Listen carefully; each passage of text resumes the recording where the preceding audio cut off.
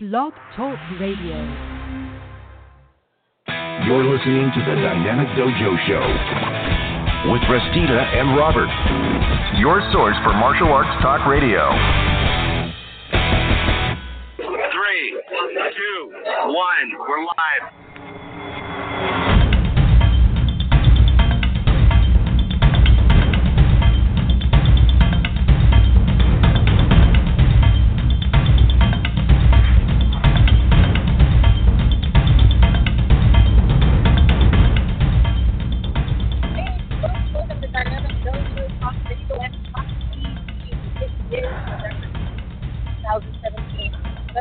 I'm joined here at the phone helm with my co-host, Bob and Bob Cat. How you doing today? We're good. Good. Awesome. How's it going over there in sunny Burbank, Bob? Dude, it's getting chilly down here. It reached about 60 degrees. But, dude, it has been so hot here. Thanksgiving, it was 91 degrees. It's been in the 90s ever since. Even today, they said it was going to be 70s. It was at 85. It was ridiculously hot. Wow. That's crazy. Now, how hot was it over there? Yeah. How hot was it over there? In Yucca Valley today, today the weather was 82 degrees. However, next week, it's going to go down to the low 60s, high 50s during the day, and then low 40s at night. Wow. Low 40s? Starting next week. Like yeah. It does. In fact, the week after that, it's going to get even colder still. So by the time you get here, yeah, it should be a bit cold. It'll feel like Seattle. I'll be like, what are y'all wearing? Only much drier. Yeah. We got Tony Collins watching, and he says, yes, you are live. Bobby Edmonds, how you doing, Bobby? He says, red 5, standing by. And Ted Mattingly from Hawaii, wishing us a great show. He says, respect to all, one spirit. And Manny Fernandez listening. Who else? Susanna Dolan just joined. Stephen Spidey Morris just joined. Randy King joined. Hey, Stephen. Lonnie joined. Brian Sager joined. Jim Thomas joined. Michael Bowser joined. Wow. My goodness. Howdy. Tony Collins says, it is like 43 here. Give that man a bowel. A bowel? What? A vowel. Give that man a vowel. You remember that game show? He wrote bowel, B-O-W-E-L. Give that man a bowel. Anyway, Gerald Okamura just joined. How you doing, Gerald? Happy belated birthday, Hi, Gerald. It was his Happy birthday. belated birthday. A couple days ago. And Janie, one of our loyal listeners, is listening also. Very cool. We've got a full house here at the dojo, but stay tuned, folks. We're going to be joined by Joe Franklin. He is a Judo and JuJitsu practitioner, and we'll be talking to him a little bit later. So let's get moving on with the show. What's going on in your neck of the woods there, Bob? Not a whole lot. Enjoyed this nice 4-day weekend. Beautiful Thanksgiving. Brought my daughter up from UCLA to spend it with us, and she's been a regular raging pain in my ass as always. But it's been fun. Oh, lucky you. Yep. Oh, man.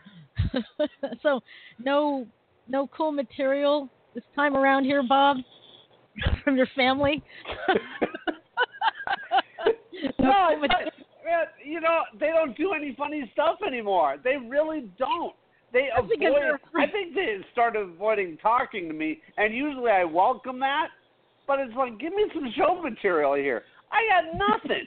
It's like, oh my God, I am dry here. I'm drying up without my family doing some funny stuff for me. That's funny. Yeah. Because they know it's like, give me something. Give me anything. They know where it's going to end up. Throw that dog a bone. Give that man a bowel. Yes. Give me by the way, Tony, I'm very moved at your comment about giving him a bowel. Thank you. Thank you for getting that. I wasn't sure if that was going to go right. Got it. I got it. That's funny. Oh, my God. So, how are things down there in Yucca Valley? What's up? What's the latest news, Pat? The latest news in Yucca Valley is that maybe 10 minutes away in Pioneer Town, there's this really awesome Western village that is going to be holding. There's this really neat Western-style house in this little Western town that is now going to be officiating weddings. And I will be officiating some of the weddings when they want a female to do that. So, yay. Oh, badass. Awesome. Yeah. Hey, very cool. Really, so does that mean cool. that you dress you up in period clothing as the minister? You know. I'm just going to wear Western garb because, I'm just going to wear Western garb. Oh, I mean Western as in like, you're going to go line dancing or something, that kind of Western garb? Yeah. Although I'm probably not going to wear a skirt. Probably just going to wear pants. Oh, ladies don't wear shirts all that often when they go line dancing. They wear their jeans. It's true. You're right about that. Yeah. Yeah. Fancy hats. It's pretty cool. Right on. There's a whole group that goes line dancing there on Wednesday nights. It's really neat. Oh, nice. Pioneer Town. We don't have a Pioneer Town over here. I think we would because, downtown Seattle was founded by a bunch of pioneers in the 1800s, but, it's not the wild, wild west. It's a pretty neat town. I like it. I want to go check it out. It's kind of cool. We're gonna. All right. Very cool. Well, all right. Let's get this show on the road, shall we? Let's get started with birthdays. Bob, who do you have for birthdays on your end? Birthdays on my end. What's today? Today's the 26th, right? 26th, yeah. Well, today is Sensei Alfred Akita's birthday. Nice. On the 27th, martial artist, he did so much. It's hard to describe what this man did for Black Belt Magazine. He was the editor. He did so much. John Corcoran's birthday is tomorrow. Our buddy Toy Lay, her birthday is on the 29th. Our buddy Jennifer New's birthday is on the 1st. Savat Professor Salem Astley, his birthday is on the 2nd. And Larry Curry Sr., his birthday is on the 2nd as well. And that's my birthdays for this week. Nice. I have a few also. On the 28th, two people, Master Randy Dwayne Thomas and Riza Bediones. On the 29th, a prior Wushu student of mine, Kevin Trong. On the 30th, another previous student, Angela Chow. And my very first black belt that I promoted in Butokukan Karate, Jim Hewitt. Their birthdays are on the 30th. On the 1st of December, Sheila Austin White, one of my whip-cracking students, and Daniel Pasco, who also is a whip enthusiast. On the 2nd, we've got Melvin McKenzie, Nazario Saitanko Johnson, and Sensei Delina Fuchs. And I think that's it for my birthday. I think that's it for my birthdays. What about you, Kat? Do you know anyone having a birthday this month? I would love to say yes or I do, but I don't know how to check. So I'm sorry. I don't know anybody whose birthday is going on now. That's okay. All right. Well, let's wish everyone a happy birthday this week. When is Saturday? Is that the 1st? That is the 1st, isn't it? Or wait, that's the 2nd. Yeah. So the 2nd Saturday, yeah. Yeah, for everyone having a birthday this week, this tune's for you. Here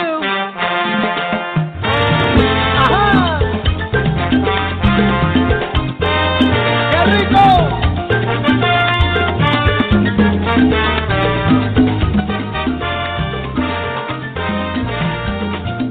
Happy birthday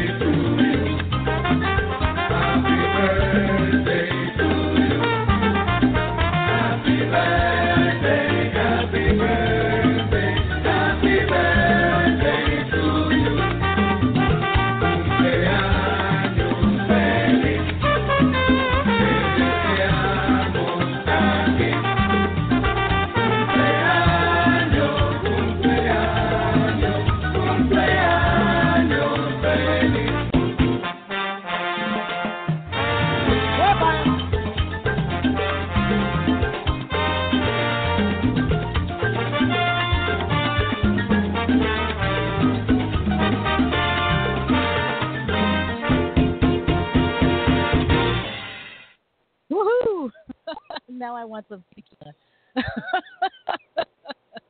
Anyway, have a happy birthday week, everyone. Celebrate well now. All right.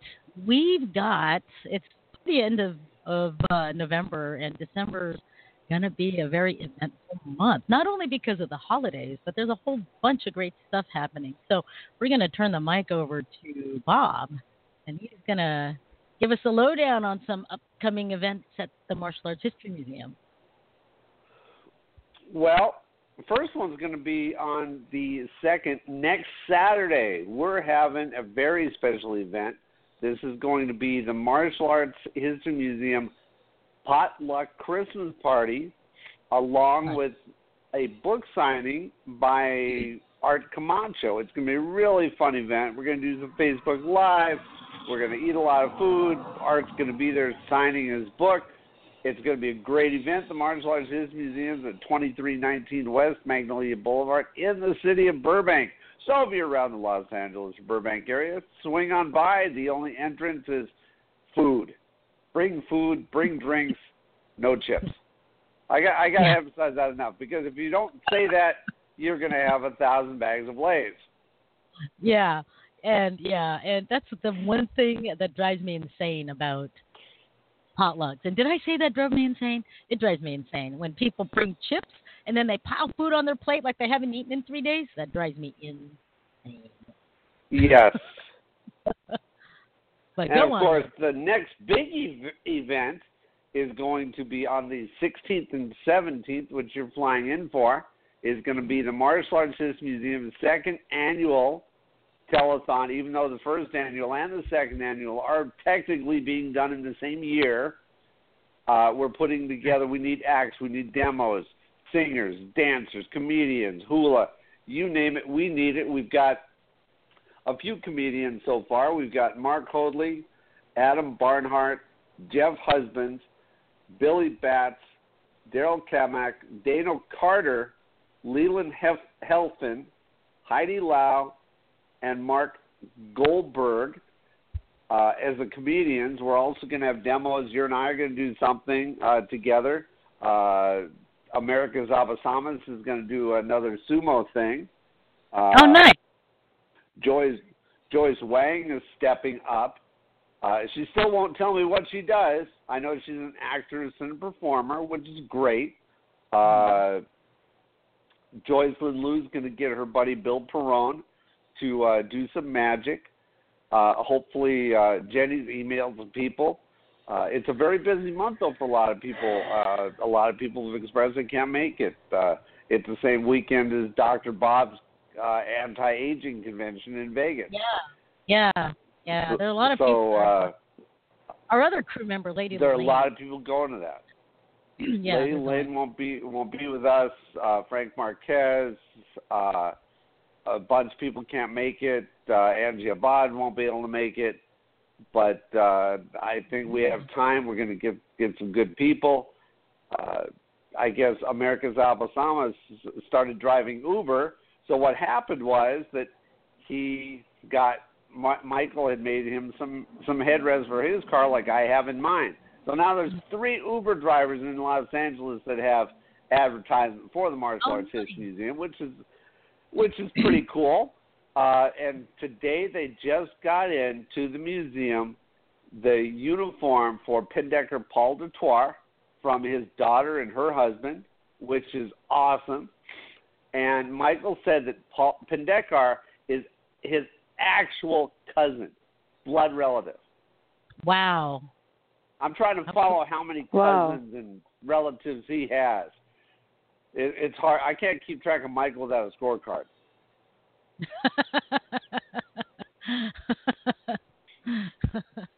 Oh man, right on. Very cool. But yeah, so that's going to be really cool. And that's a free event. The museum will be open all day. The hours are going to be, which I almost forgot to mention, the hours are going to be on Saturday, on the 16th, from 11 a.m. until midnight. And then on Sunday, it's going to be 11 to 6. The museum is going to be absolutely free that day to everybody who wants to walk in. Free. Free, folks. Free. Absolutely free. In February, we raised $7,000 for the museum. Mm-hmm. So and that was this time we want to raise even more. That was a blast. We had so much fun, and it was so busy. And we were so exhausted at the end. Oh my God! We looked like we looked like crap. I think it was almost 3 or something, because I was already up for 24 hours at around 3 at that point. Yeah, right around 2 or 3. You're already up for that long. Yeah, it was 24 hours, and I remember we were talking about like martial arts movies or something, and my head started like lollygagging around like a bladder on a stick. Yeah. Live on the air. I'm like nodding off, and I'm just like, I can't keep track of what's going on. What's my name and all that other kind of stuff. But I know, that's why I begged Michael, let's do 2 days. I mean, you and I can do, the 14-hour with setup and all that, and the next day is only 7 hours. We can do that standing on our heads. Yeah, right. John Lupo writes in, and he said, I'd probably show up with a huge pan of ziti and a few loaves of beer bread. You're on, John. You're on. We're gonna need food to help the keep going and us keep going. Now, Bob, who do they get a hold of if they want to perform? Do they get a hold of you specifically because you're already there? Yeah. Or Yeah, get a hold of me because I'll be the one writing the schedule on Excel spreadsheet. Okay, awesome. That folks, get a hold of Robert Deal. He's not listed on Facebook as Bob. He is Robert Deal, Deahl. And Bob, if you comment on the feed, they'll have your profile. Oh, all right. Okay, that's a good idea. Yeah. I think that's it for the Martial Arts History Museum news and events. There's nothing going on in this neck of the woods either. What about you, Kat? Do you have anything going on in your neck of the woods? Nothing that I can think of except that here in Yucca Valley next month we're going to have a guest instructor. Her name is Restita de Jesus, and she'll be teaching some really awesome stick and knife classes. All right. This will be at the Americana Jiu-Jitsu Collective. Yay. Come on. Yeah, otherwise in this neck of the woods. So yeah, that's right. Yucca Valley. Make a drive, folks. Yucca Valley. Right. That's right. And, I just got a text from, hold on. I just got a text. I guess they're asking a question for the radio show, asking me, can you throw fireballs?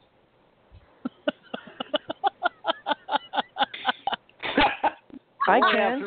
I know how to throw fireballs. I mean, I could. I do. I know how to throw them. Do you? Okay. I was going to say I could, but not like the, not like in the Hadouken type of way or anything like that. Anyway, so I guess that's it. Ricky, right now I can't. But if I technically can, you know what I mean. Anyway, I love fireburns. They're awesome. All right, let's move on. Let's get moving on to the health news.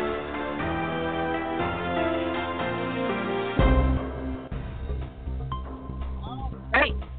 So, a study Sweden suggests that owning a dog is linked to a reduced risk for cardiovascular death. Researchers used demographic data on 3.4 million Swedes between the ages of 40 to 80. In Sweden, I almost went Sweden. In Sweden, all dogs are registered with the Swedish Board of Agriculture and identified by number with an ear tattoo or a subcutaneous chip. Anyone with a record of cardiovascular disease before the 12-year study began were excluded. And the researchers controlled for age, sex, marital status, income, and other factors. Owning a dog was associated with 20% lower risk of all death and a 23% lower risk of death from cardiovascular disease. Now, the study is listed in scientific reports. And if anyone's interested in that, let me know, and I'll put a link on the Dynamic Dojo Facebook page. But this effect was stronger with certain breeds, particularly pointers and retrievers. The senior author, Tovi Fall, an epidemiologist at Uppsala University, suggested that this may reflect different kinds of owners. So, picture an owner of a Labrador Retriever and then one who has a Pomeranian. Owning a dog is a good motivation. It may provide some social support, Dr. Fall said. But the study does not prove cause and effect, and in any case, not everyone is up to owning a dog. Don't give a dog to your grandmother, though, in the hope that she'll live longer. So that's it for that. Oh goodness, that's it for the health news. I think we can go on to weird news. What do we got for weird news there, Bob? Well, this is a quick one. This is only a short blurb. You know, back in the day, remember when they were fantasizing what the world was going to be like? We were having, flying cars by the year 2000, and, that's how the Jetsons came about and that sort of thing. Well, right. For a long time now, they've had jet-powered suits, like jet backpacks, almost jetpacks. And a new one in England, I believe, set a new Guinness Book World Record for the fastest, jet-powered suit sets new fastest speed as world records tumble. Now, it's, I wanted to read this because I thought, wow, how fast could it have gone to set a world's record? This jetpack went a whopping 32 miles an hour. Well, it's still a jetpack. I imagined something completely different. I imagined something where the guy's face was, how you get those when in like rides at Disneyland when you're going really fast, your face like goes to the back of your neck. Right. That's what I was imagining. I was imagining that kind of speed. Right. Where the guy's hair was it's 32 miles an hour, which I guess is fast for a jetpack. But when they said jetpack, you think ultra high speed. Well, that wasn't the case. So that is my weird news for the night. All right. Well, then I guess it's all right. Straight on to the entertainment news. All right. CBS is being sued.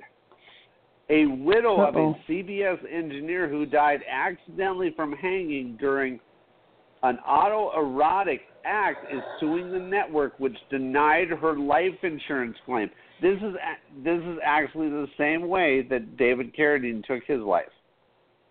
The exact same way. Yep. Deborah Conradi claims in a lawsuit her husband, Lawrence Lefebvre, was in Tarentum, PA, in June 2016 when he was found dead in the closet of his hotel room, the result of hanging while performing an autoerotic act. He was found in a partial kneeling position, hanging from a wire closet shelf in his hotel room from a scarf he was wearing. Okay, I don't know if I'm going to make it through this one or not. He was wearing a slip, bra, and woman's underwear and pantyhose. He was wearing a what? A what? He was wearing... That's what I said when I read it. Slip bra, like, no. underwear, and pantyhose. Oh. Yes. Oh, the slip medical bra. examiner...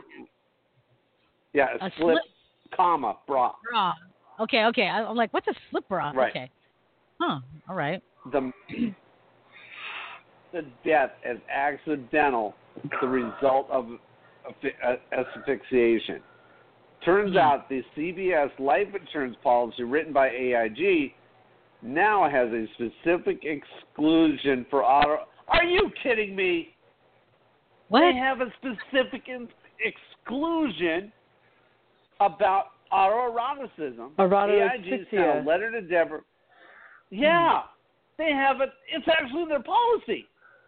Oh my God! Wow. Is this a problem? I'm sorry. Maybe. If it has Maybe. to be. It's like why did McDonald's put caution hot on their coffee cups? Because there was a problem with morons spelling it on themselves. Right. So they sent a letter to Deborah, which reads in part, these actions which carried the risk of death by hanging would not constitute an unanticipated accident that resulted in his death. As required by our policy, rather, they would indicate death's result in who or in part from a natural and probability consequence of intentionally self-inflicted injury specifically excluded under this policy. Deborah clearly begs to differ, insisting her husband's death was accidental. Deborah is suing CBS and IAG for $1.4 million in life insurance benefits as well as punitive damages. Now, with that said, a lot of life insurance policies are written to say if you take your own life, you will not be covered. Period. Right. Right. Yeah. Oh man, wild. That's horrible, though. Pardon me if I'm seeming kind of like out of the loop, but who is Deborah Condradi and her husband? I mean, who are these people? Well, he was an engineer for CBS. Oh, okay. And she is his widow. Got it. Okay. So she's trying to collect on his life insurance policy, and she's being denied the claim because of the cause of death. Wow, because of their exclusion. Okay. On the life insurance. Right, because of their exclusion. Wow. Now, I want to say something about entertainment this week. We've been losing a lot of people this week. Yes. Or the last couple of weeks. Of course, right. Thank God Charles Manson's gone. We don't have to support his ass anymore. But we lost Della Reese. Now, when David Cassidy died, I felt like a part of my childhood went with it. Yeah. I even saw that guy on Broadway. I met him 15 years ago at a cigar shop in Studio City. Wow. You know the liquor store we go to sometimes to get drinks and stuff when you're here, Vendome Liquor? Right. He used to shop there. Really? So he will be missed. You just posted something about what band lost their guitar player? Yeah. Was it Nirvana? No. I don't remember. AC/DC? I don't remember. Yeah, it was AC/DC. That's it. Yeah, I posted a lot. We just lost a lot of people. Fats Domino, just an amazing amount of people. Now, my point is with that, and getting Pendekar's uniform was that we have to keep the memories alive through the Martial Arts History Museum because we are starting to lose so many of the icons from Bill Riyazaki to Pendekar Paul to oh God, I'm having a brain fade. That's what happens when you get old. Richard Bastillo, people like that we've got to hang on to. Yeah. Exactly. It's, I think the only thing I can say is, if you have the opportunity to study with these older masters, do. It doesn't matter if technically your style or not. Go out and learn something different, folks. Yeah. Or they're gone. I tell you, Dan DeSanto is 80 years old, and he's still teaching. he's still traveling literally all over the world teaching seminars. And there are many parents who, even though the kids, want to trail off and do something else, they tell them, no, this is your only opportunity to train with somebody who is incredibly brilliant at what he does, and I'm not letting you quit. Exactly. And that's good. That's that is good to hear. Oh, that's great. It is, because like normally, a lot of. Oh, go ahead. Well, I see a lot of Guru's videos on YouTube, and the guy is just one of the most amazing martial artists I've ever seen. Right. Healthy, even though he is 80, he's getting up there, but he's still so active and just looks so good at what he does. He's not, even though he may be another 10, 20 years, he's not going to live forever.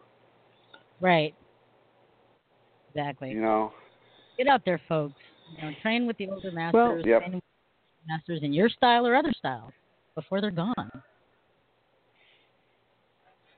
Yeah. What was that, Kat?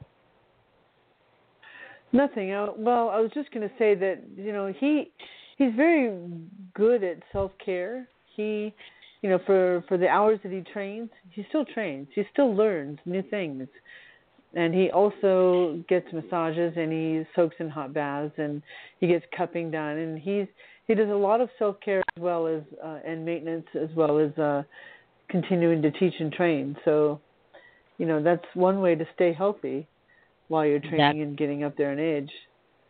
Yeah. Right. Right on. All right. Well, that is it for entertainment. We've got a new segment. It just started last week. It is Kat's Corner. So let's get moving on to Kat's Corner.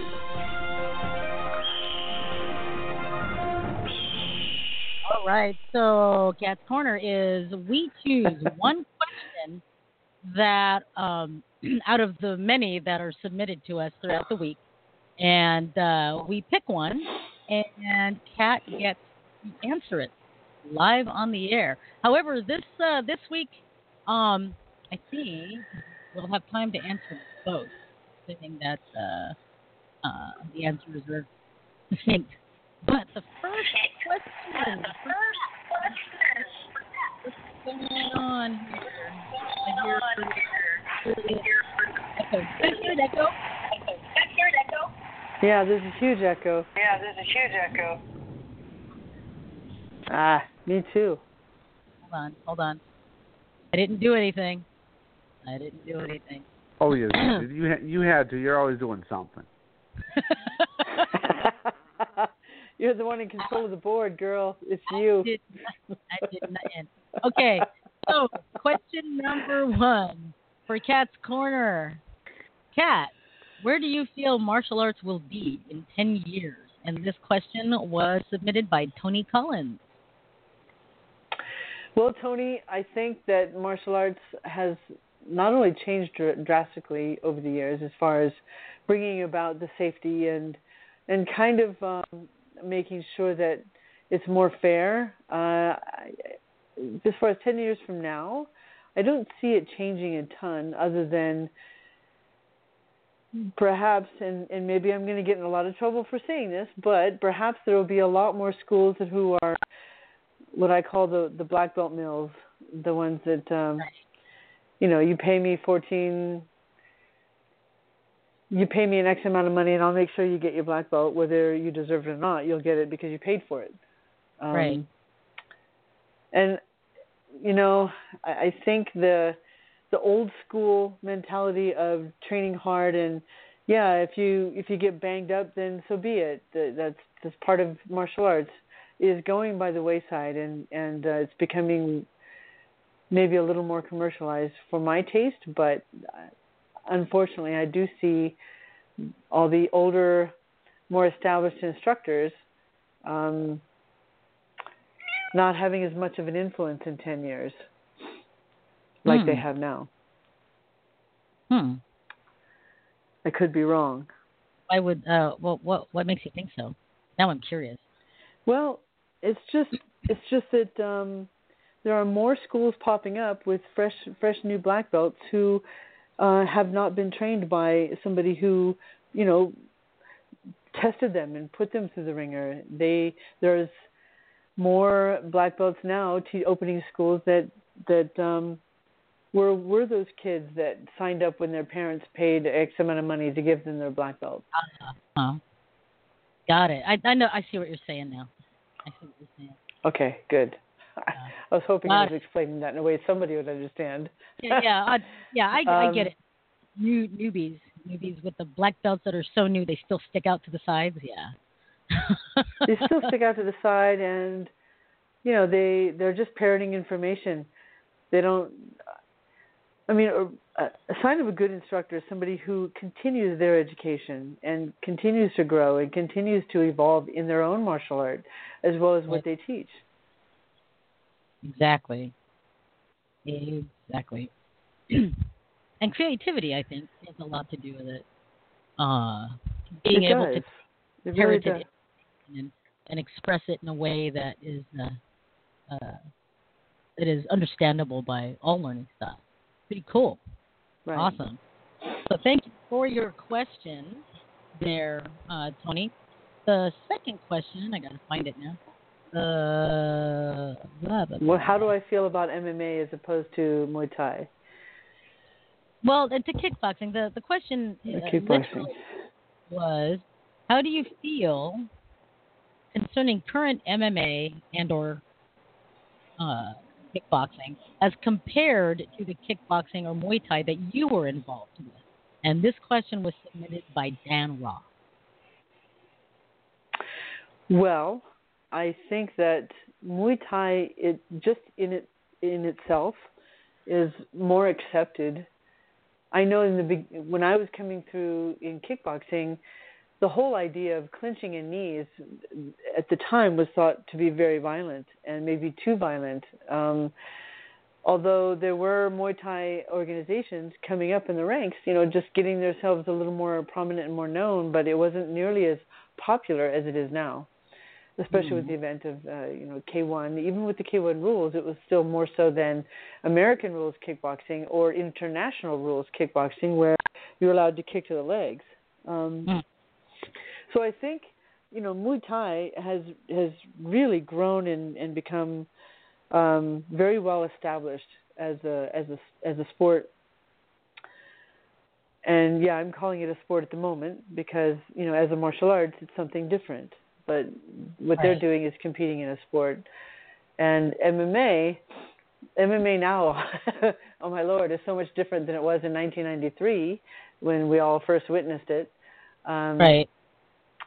It has certainly grown and evolved and become something really, really remarkable as a sport. And, I have a lot of respect for it, whereas there were periods of time when I didn't. But I think it was because it was just pretty one-sided for a while there, and I was a little turned off by it. But it has certainly evolved into something pretty spectacular. Nice. As a sport. I only see, both sports getting better and better, and boxing as well, believe it or not. A lot of people think it's died because of the event of MMA and Muay Thai, but it hasn't. There's still tons and tons of great boxing fans. And as a result of that, their purses are immensely larger than anyone fighting in Muay Thai and MMA. Yeah. Wow. Right on. Well, thank you, Dan Ross, for submitting that question. Anything you wanted to add to one of those questions there, Kat? No. Okay. No. It'll be interesting to see the next 20 years what's going to happen with both of those sports. Exactly. All right. Well, let's do this, folks. Let's go ahead and take a short break. And when we come back, we will be talking to our special guest of the night, Joe Franklin. So don't go away, folks. We'll be right back after this. Hi, I'm Ryan Seacrest for RAD. Over 300 people in this country are killed every week by a drunk driver. That's the equivalent of 2 747 plane crashes every single week. And the problem isn't going away unless we all do our part to stop it. So if you see someone who's about to drive after drinking, get the keys. Don't leave it up to anyone else. Friends don't let friends drive drunk. A public service announcement brought to you by RAD, the National Association of Broadcasters, and the Ad Council. This is Chicago-style hot dog here. I'm not feeling too good. Turns out, along with all the other bad things my cholesterol does, they say it's a risk factor for strokes. Strokes? Sheesh. Good news from National Stroke Association. Exercising, eating right, and asking your doctor about medicines that can help lower your cholesterol, like statins, may reduce the risk of a first stroke. And if you've already had a stroke, it's even more important you lower your cholesterol. Lower your chances of stroke by controlling your cholesterol. Visit stroke.org today. Packers. Vikings. We come from different places. Uptown. Downtown. We come to different conclusions. Half empty. Half full. But when we live united, we make a real difference in the building blocks of life. Children succeed in school, families gain financial stability, the health of our neighbors improves, and suddenly so do our communities. Real change won't happen without you. Live United. So give, advocate, volunteer, live united. Sign up today at liveunited.org. Brought to you by United Way and the Ad Council. Greetings and welcome to the world's first and only Martial Arts History Museum. My name is Michael Matsuda. I'm founder and president of the museum. Designed as an educational facility, the museum is a fun place for young people and visitors to experience art, history, culture, and tradition, and its relationship to the martial arts. Created as a timeline, it reveals how Asian history has had a unique and positive effect on American history. In just under an hour, visitors will be able to explore the culture and tradition of China, Japan, Korea, the Philippines, Thailand, and even Hawaii. You will be impressed with our section on the history of anime and the role Walt Disney played in changing the world. In our media section, visitors will enjoy reliving their past as they examine our historical timeline of martial arts in film, TV, and print. And as a bonus, visitors will get a thrill from our props from a variety of martial arts movies, including The Karate Kid, Kung Pao Movie, Revenge of the Ninja, Wendy Wu, Big Trouble in Little China, and many more. From Anime Wong to President Theodore Roosevelt, to Bruce Lee to Avatar The Last Airbender and the Ninja Turtles, the martial arts has not only transformed American history, but it changed the world. The museum is a fun and exciting place to visit for the whole family. All the displays here were designed by the artists from Disney, DreamWorks, The Simpsons, and Halloween artists. If you are part of the Unified School District, head up a homeschool, Boys and Girls Club, the Boy Scouts, or even church groups, your kids will have a fun time experiencing different cultures and Asian history. I know that there are many great museums out there for our kids to enjoy and explore. Now you can put the Martial Arts History Museum on that list of places to visit. You're listening to the Dynamic Dojo Show, your source for martial arts talk radio.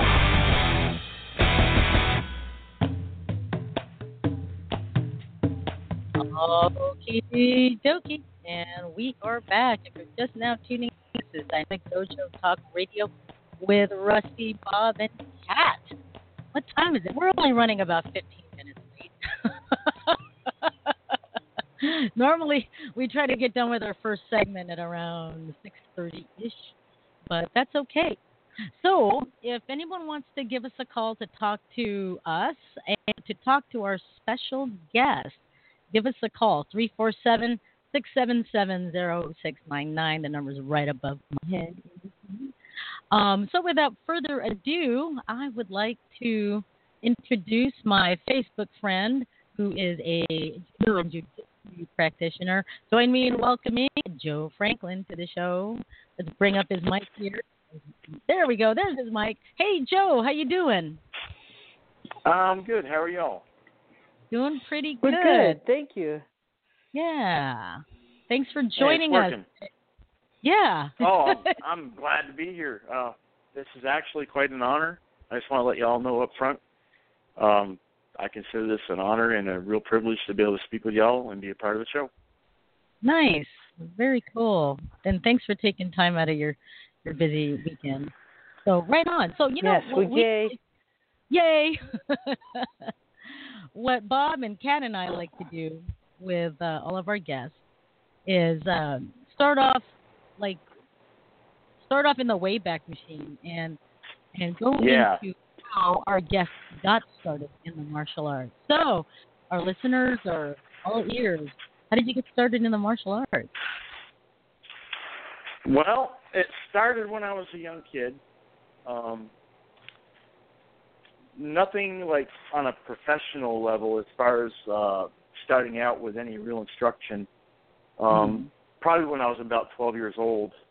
I got picked on real bad when I was in middle school. And the bullying kind of drove me to a point where, it was like wanting to learn things to defend myself and not feel like a victim so much. And I started reading some books that I had found of Jeet Kune Do, and I started studying some stuff from Bruce Lee on my own at home. And I did that for probably from about 12 years old through high school. And just in that little bit, I was able to defend myself in school, and by the time I got in high school, I had a little bit of a reputation for people that, were looking to bully people around, that they knew not to mess with Joe Franklin. Oh, nice. But, and it got to the point where, I remember one instance in high school where me and a friend would walk together to class, and they got these long outdoor corridors, but they have a metal rain roof from building to building. And walking through there to, I believe it was our science class, we had to walk past, there was 12 other boys that were sitting on the benches lined up on either side. And it was just me and my one friend. And they would throw these crab apples at us from one of the trees that was right next to the rain eave. And they did it day after day after day. And me and my friend told each other, if they throw any apples at us today, there's going to be a problem. We're going to say something. Well, they did. Just as we got to the doors getting ready to go in the building, and they did. And we looked at each other, and we looked back at them. There's 2 of us. There's 12 of them. And we was like, we told each other it's not worth it, so we're just going to go on into class. And as soon as we turned around to open the door to go in, one of them threw another one and hit me square in the small of my back. Oh, and it was like, not good. It was not good. And it was like I'd had enough, especially with everything that I'd been through in middle school. This was high school. It was different. I was bigger, and I learned some stuff. And I turned around, and I walked right down the corridor to the middle of all 12 of them, 6 on either side. And I said, which one of you just threw that apple at me? And one guy stood up and said, I threw it, and he pushed me. So history goes, there was a rumor around school where Joe Franklin beat up 3 guys. And nobody messed with me ever again. But that was kind of where I realized that what I did learn actually helped, and it intrigued me to study further. And by the time I was 18, I had taught myself by reading the material how to do the 3-inch punch. And that was one of the things that I thought was really, really cool about, Jeet Kune Do and stuff that Bruce Lee had taught. And by the time I was 21 years old, UFC came about. And we watched the first UFC, and we watched the stuff that Hoist Gracie was doing with the Jiu-Jitsu. And by the time UFC 2 came around, me and a group of guys had got together after working on the weekends, and one of my friend's basements is actually where I got my start. We would go to train together in there, and pretty much just beat the snot out of each other and practice all these jiu-jitsu moves that we were seeing on UFC with Royce Gracie and win all his fights. So we kind of like tried to break it down and studied each technique until we could get the understanding of how it works. And some of the guys actually went they went to a Hicks and Gracie seminar and brought back some really cool techniques. And we studied that, and we did this. There was a group of like 5 or 6 of us, and we did this hardcore like 3 or 4 days a week for 5 years, studying and basically just fighting each other in this guy's basement. And finally, we got to the point where we were renting a karate dojo in the evenings. I think it was 2 nights a week, and we were working out with each other there, still learning, and they were doing seminars and things and learning more moves and coming back, and we'd all practice. And the karate dojo ended up closing down.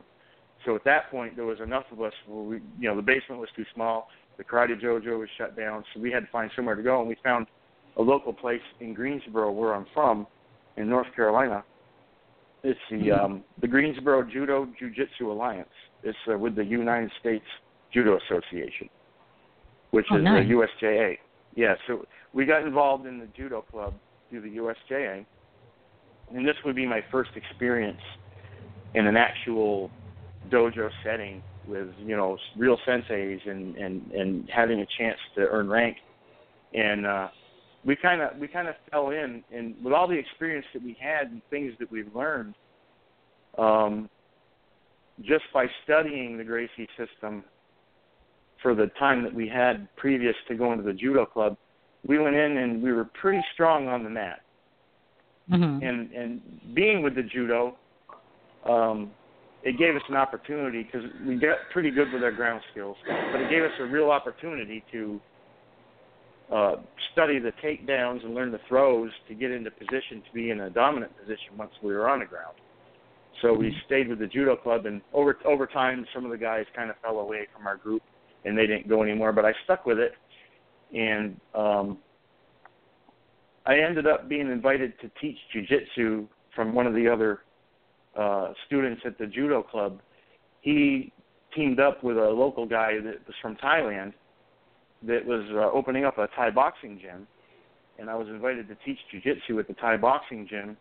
So I did that for a couple of years before it closed, and I got to learn some, I would call it basic skills for Muay Thai, but it was interesting. I got to learn the Muay Thai that I have experience learning with a real instructor from Thailand, so that was pretty cool.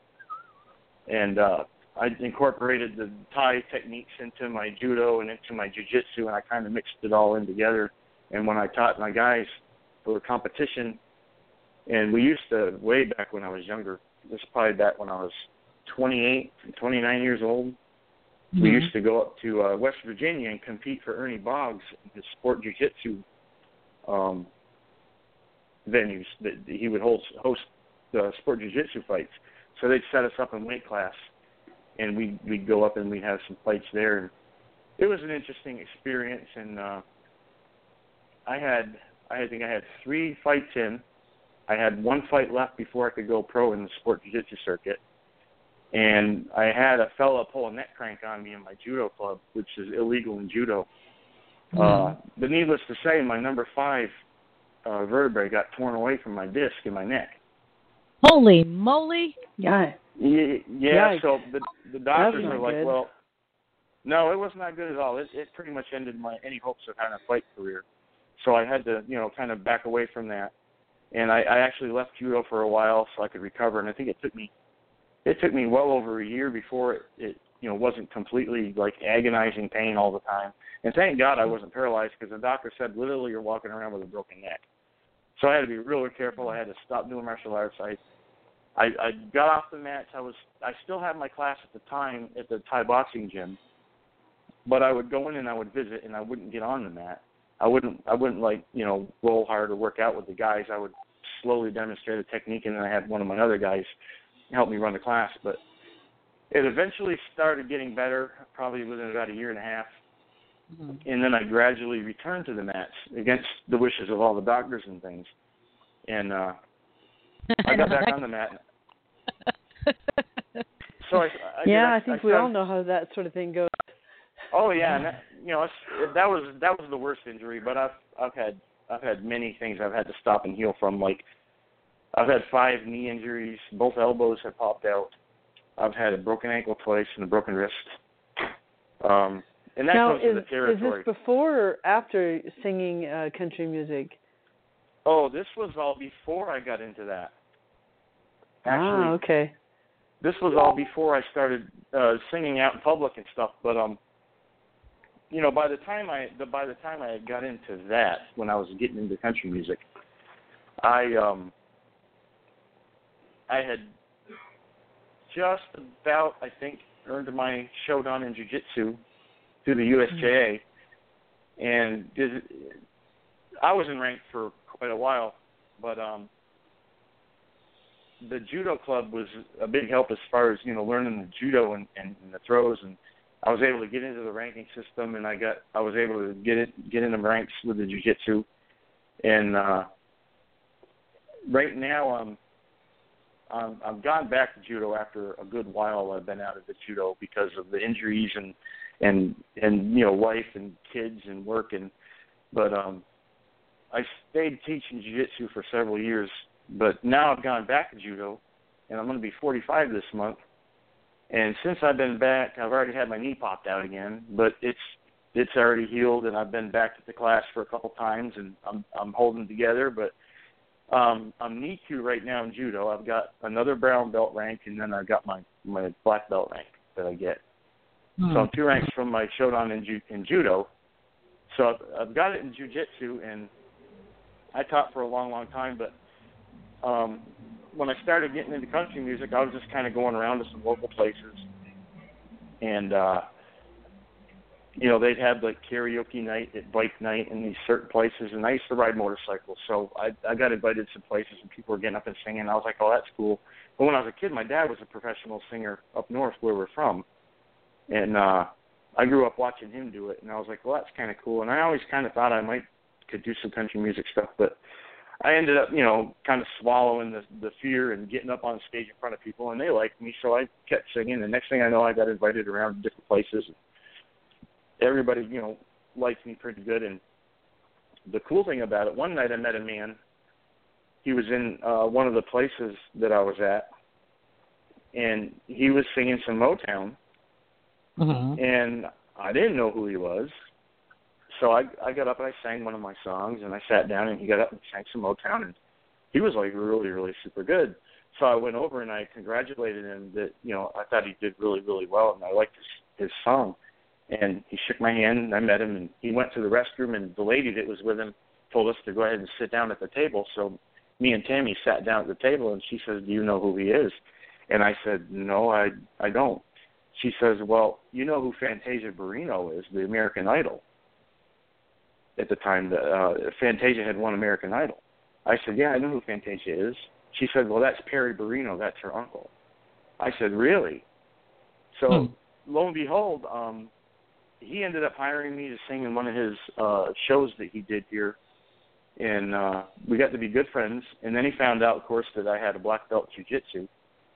So one of the coolest things that I ever did was he had me go with him. Me and Tammy went, but I was his personal security on a trip from here in North Carolina all the way to Detroit, up in Michigan.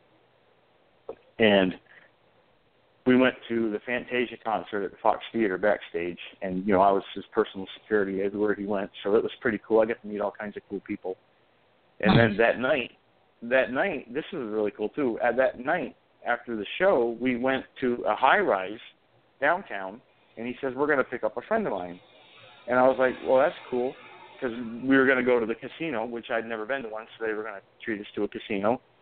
And we ended up picking up Miss Martha Reeves from the Vandellas. Really? Wow. Yeah. Nice.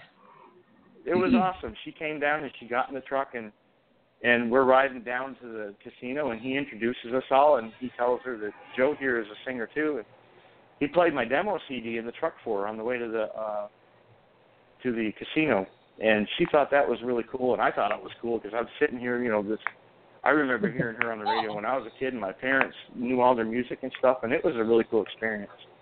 But cool. Yeah, when I got back, I kept teaching jiu-jitsu, and I kept going around and singing.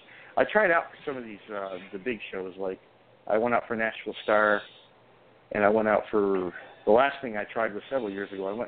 They had X Factor came to town, and I tried that, but no luck at this point. But I did have my my demo CD was actually one of the songwriters with Sony Records from Brooks and Dunn actually came to Greensboro to hear me sing in one of the clubs one night. He took my demo CD back with him to Sony Records, but it's been a while. This is years ago, and phone number got changed several times. I don't know if they tried to contact me, which is a shame, but I just kept living life. I kept working and doing my jiu-jitsu and, doing the judo, and I've recently gone back to the judo, so it's been an interesting experience. Nice. But, very cool. Well, Joe, what have you noticed a difference in judo and jiu-jitsu now than when you first started? And what are the differences? I kind of have. Not so much in the judo. But, they've changed some of the rules as far as the competition goes. When I was doing it a lot, they had certain rules set that you were allowed to do in competition, and things they would teach us in the dojo that you couldn't do in competition, but you had to know to, get your credit for your rank and stuff. But now the rules have changed in the competition so much. It's like it's kind of hard once you train yourself a certain way, and then things change. But I didn't compete a lot in judo. I was more of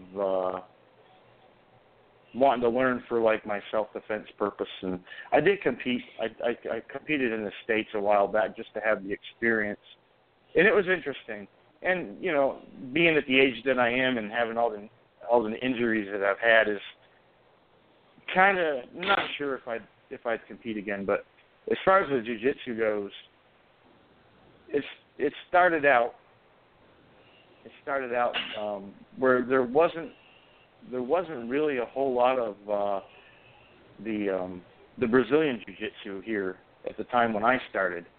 There was a few guys that were studying, but there wasn't like right now. There's like a bunch of schools. There's a bunch of places you can go. Probably just about every town where you can find somewhere to train.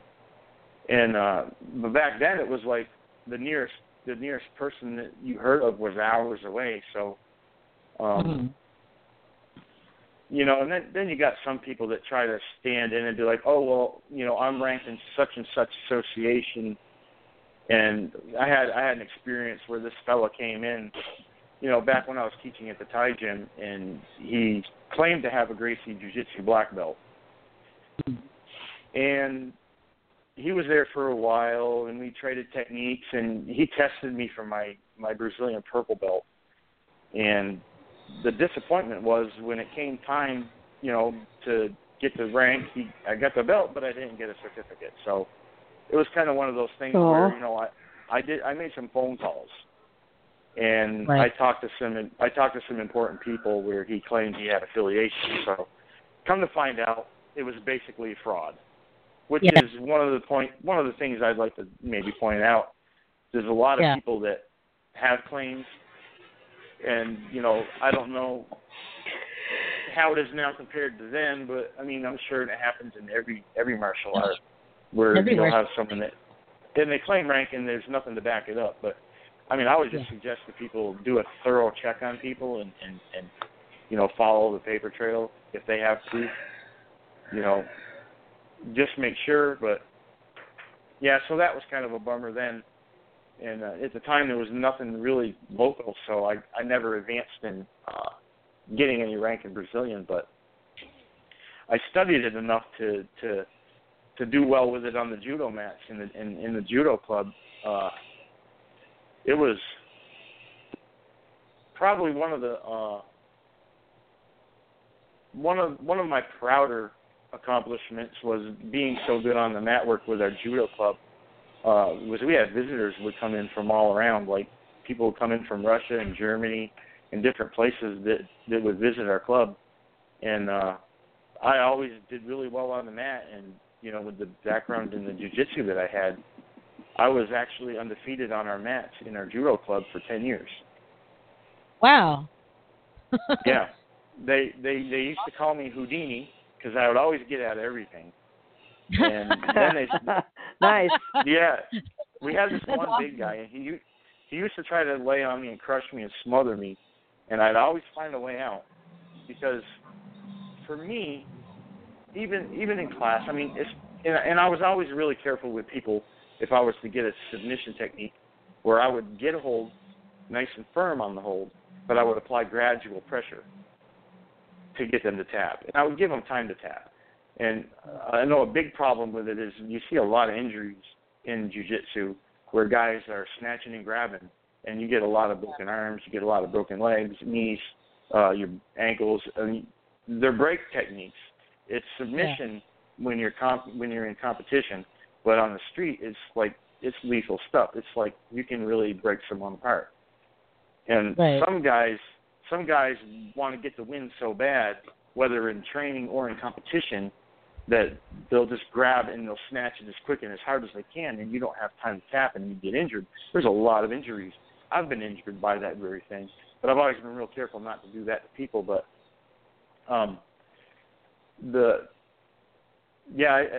they call me Houdini, and I would get out of all kinds of stuff anyways. But it was. Is there a philosophy? Go ahead. I'm sorry. Oh, it's fine. No, it's probably we had a couple visitors to the judo club. Was from I would call it a rival school. From when I first started, before we went to the judo club, we went and we entered a local tournament, and one of the schools that sponsored the tournament, peculiarly their people that were competing were given the wins on a lot of the matches, and we were the guys from the basement at the time, so we weren't really recognized, and even though we thought we fought hard and we did well, but we had a couple of people come from the judo club to our judo club, from that rival school, years later. And when I found out who they were and what school they were from, and when we got on the mat and we did our mat work, I made sure that this guy was getting choked out, or this guy was going to get armbarred. And it was interesting, but I've had a lot of cool experiences with meeting different people, regardless. But it's been cool. It's been really neat, minus the injuries. I could have done without a lot of that, but who couldn't, right? Right. Yeah, exactly. Yep. There had to have been a philosophy or a concept in martial arts that kept you motivated and kept you from quitting at times when I'm sure you wanted to. Definitely. Share that a little bit? Oh, definitely. There's been many injuries that have really weighed heavy on my mind about why am I doing this. In fact, one of the last knee injuries that I had, the first one was horrible. The first one was absolutely horrible. And somehow I've managed to, between, doing things at home to try to promote healing, and I always went to a local chiropractor because not just for, back and neck stuff, but the first time I ever popped my knee out, it was really bad. It was like literally dislocated on the inside. And I went and got microwave therapy. And it actually helped heal. A microwave therapy on my knee. And it kept me out of having surgery. And, some people don't invest a lot of stock in chiropractic work, but I was comfortable. I knew the guy that I had worked on me since I was 16 years old, so I went back to him for everything. He was actually able to help me get my neck to repair itself without having surgery, and I was not paralyzed, thank God. Nice. That was the absolute worst. So I'm right now, I won't say 100% functional because the joints, my knees are they're a little loose now because I've popped them both on either side. So they're stretched a little, they're a little loose, but they don't hurt all the time. So I'd say they feel pretty decent. I mean, and everything heals, but after you do it several times on one part of the body, you're a little bit leery of it. But, there's been a lot of times the doctors have said, you need to quit that mess. Or my mom would be like, you need to quit that mess. Or the wife would be like, you need to give that up, And for some reason, ever since I was a little kid, and I started reading those Bruce Lee books, and I was like addicted. I would sit up all night on the weekends and I'd watch Kung Fu Theater when I was a kid. And I remember theater. All the time me I'd too. watch it. I loved it. And, and me and my brother, it's the greatest. And me and my brother would watch it together, and he was 9 years younger than I was. So anything that I learned, of course, we went out in the backyard, and I would show him stuff that I was learning, and we would practice and practice and practice. And, by the time we, got into where we were grappling as a group, he came in at 14 years old. He was tapping out the big guys. And, it was cool. But for some reason, something inside of me, it's always like I've had this feeling of doing something great with my life. And the martial arts has, been it's been an outlet, I guess you could say, in a way. Because, life is hard. The world can be a mean place sometimes. And, I've been through, some really tough times. And it's always been there where I could always go and do that, where no one can take that away from me. It's always been something that if I really want to do it and I'm physically able to do it, I can. And it's part of who I am. It's part of what I am. So it's like, even now, I'll be 45, and I've had multiple injuries. And this last knee injury, when I went back to the judo, I told my wife, I says, I'm going to ease back in. I'm going to try to stay in shape, and I don't want to get hurt, so I'm going to be very careful. But, accidents happen when you're training. So the knee popped. I took, about 2.5 months back to sit back at home and heal, and went back a couple of times and, was real easy on myself. And, now I'm able to do a little randori and kind of get back to normal. And I'm thinking, well, my goal is to still try to stay in one piece and continue practicing and stay in shape and, earn my shodan in my judo, which has been a goal of mine for the longest time because I always felt like it was a part of my life that I had put on a shelf. And jiu-jitsu is kind of my forte. They used to call me Joe Jitsu. That was my nickname. I love it. Yeah. So awesome. I was known for my groundwork skills, but I kind of felt like the judo was a part of my life that was incomplete. It was unfinished. Well, it's not really ever finished because when you're doing a martial arts, you never really finish. You can reach as many ranks as you kind of have as a goal or whatever you feel like you need to accomplish, but you're never really finished because it's a lifelong thing. It's like a lifelong journey. So for me, I mean, for earn shodan in judo, it would feel like a really big accomplishment in my life, especially after all the injuries I've overcome. So I'm shooting for it, and I don't know how well I'll be walking by the time I get there, but I'm probably going to be sitting, as far as that goes, I'm looking at a couple more years, I think, with time and grade, unless I decide to compete, which I'm debating, but I'm not really sure, especially, having had knee injuries, and it's no fun to sit on the couch and wishing you could be in class and you get depressed because you can't work out. I used to be like that, and the neck was really bad because I had to lay out for over a year. It was about a year and a half before I was really comfortable to where I could start doing anything again. And it's been interesting, but a lot of the injuries that I've had where I decided that maybe I should quit martial arts. And the last round that I had where I was kind of feeling down about it, I was telling my wife, for the last couple few years, it was nagging at me. It was part of me that I need to be practicing some way, somehow. And I was teaching a class, and I was a pretty good instructor with the jiu-jitsu because I would train my guys and we were just a small group. I was teaching jiu-jitsu in the back. It was like an aerobics room where they did yoga and different things in one of the local fitness centers. And it wasn't a very big one. It was privately owned.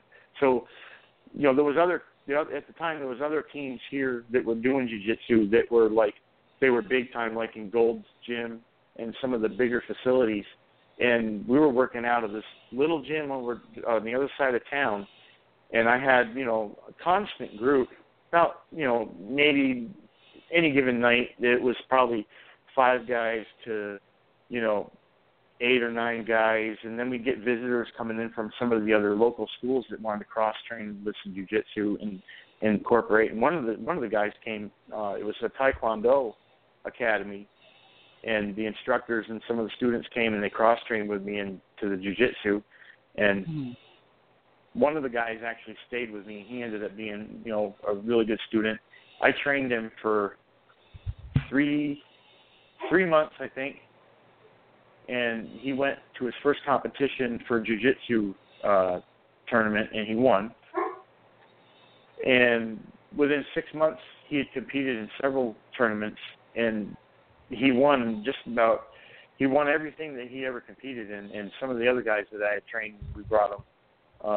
They competed. They took first place in their stuff, and I thought it was really neat that I'm just a small guy at a little local gym, and we were beating some of the big teams. My guys were winning the competitions, and word kind of got around, that I was kind of a go-to guy in the area, and people, respected me for my ground skills. And there was guys that I had heard mention that they had knew me, and I had no idea who they were, and it was pretty interesting. And, I felt good about being able to give what I knew to someone else that they could use and do well for themselves with it. So I always enjoyed teaching. And it's just a part of me, the martial arts is a part of me where I can't just put it down and never practice again, even with the injuries. And, I told my wife, I says, if I get hurt again, it's probably going to be the end of me. But it happens. The knee's fine. It's healed. It's been 3 months, and I'm back on the mat. Joe, so if your wife is like mine, she would say, if you get injured again, I'll make sure you end up with a groin injury. Yeah. Yeah, no doubt. Well, she's pretty supportive. How do you explain that to your friends? I'm injured. It's a groin injury, but it didn't happen on the mat. Well, here's the my thing, wife though. got pissed. Here's the thing, though. This was the funny thing, though, with me.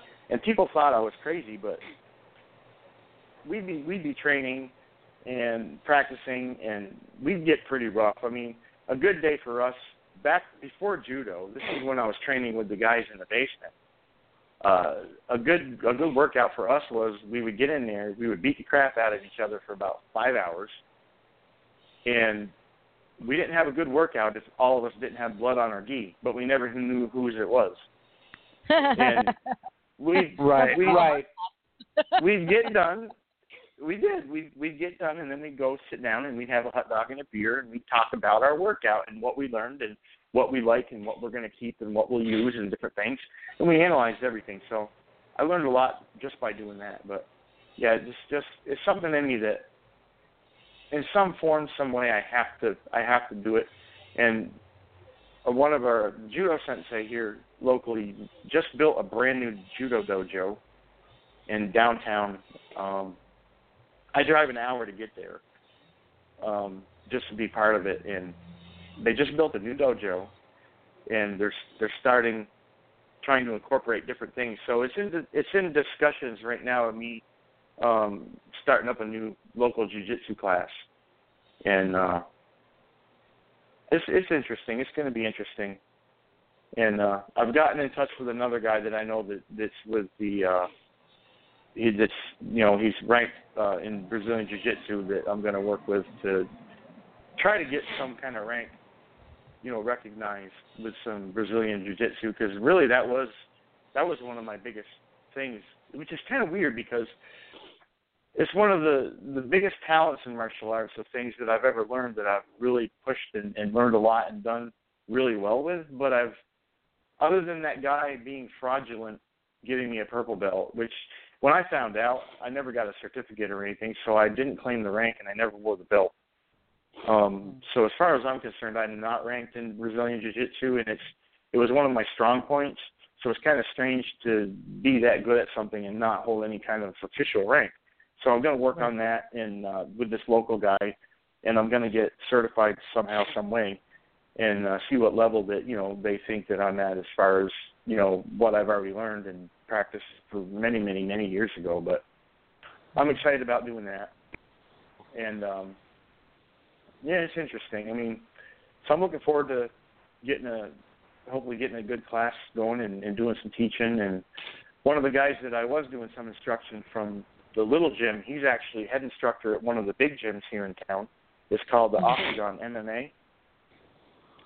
And he's done really well for himself. And for a while when they first opened several years ago, I was coming in because at the time I had tested him for his blue belt, and I got him certified through the USJA, where I am certified with, and he started doing judo also. And I was doing an advanced instruction with him, I think one night a week, with him and some of his students for a while. And you know, since then, injuries and time and different things, but I'm getting back involved in it all now. And he's got a guy in there that's really good with Brazilian Jiu-Jitsu also that I've been talking to. So it's all going to work out. And, I'm looking forward to teaching again.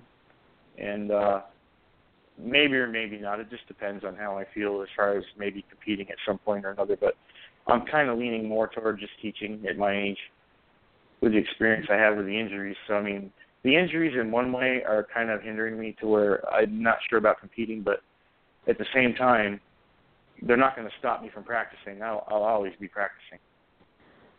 So it's just something in me that won't quit. It's probably right. I'm a glutton for punishment, for one. But I remember one time in the judo club we had this jiu-jitsu guy, which actually was one of the guys from that rival school that I mentioned, without mentioning names. Of course, I wouldn't want to do that to anybody, but it was the rival school, and one of the students came, and he couldn't ever beat me on the mat, and he used to get really upset, but he got me in an armbar one night. And this is one of those instances where I was talking about where safety's overlooked, which I think is a really huge thing. He got a hold of my arm. He snapped it into an armbar as fast and as hard as he could, and he popped my elbow. Dang. And it was loud. I mean, he dislocated my elbow, and he looked at me. He's like, "Oh my God!" He says, "I just broke your elbow." So I could have got off the mat, but this was my rival. This was the guy that I was not going to allow to ever beat me. And back then I was really stubborn. I said, "Well, it's already broke. Forget about it. Let's keep going." So he's like, "Okay." So he came back down on top of me, and I spun over, and I ended up getting a lapel choke with his gi with my good arm, and I choked him out and won the match. Right. Tony, we do have to remind our callers if we have a caller on the line, but he hasn't pressed 1 yet. Yep. If you want to come on live with us, press 1, and otherwise we'll just think you're listening, and you're welcome to do that as well. Right. And here's our number, folks: 347-677-0699. 347-677-0699. Right above my head. Our special guest tonight is Joe Franklin, a Judo JuJitsu player. So I have a quick question for you, Joe. Yeah. Do you feel well? Actually, what are your thoughts? Do you or do you not feel that grapplers that train specifically in mat arts, you think that they should cross train in some type of striking art to round out their skills? Definitely. And I did that.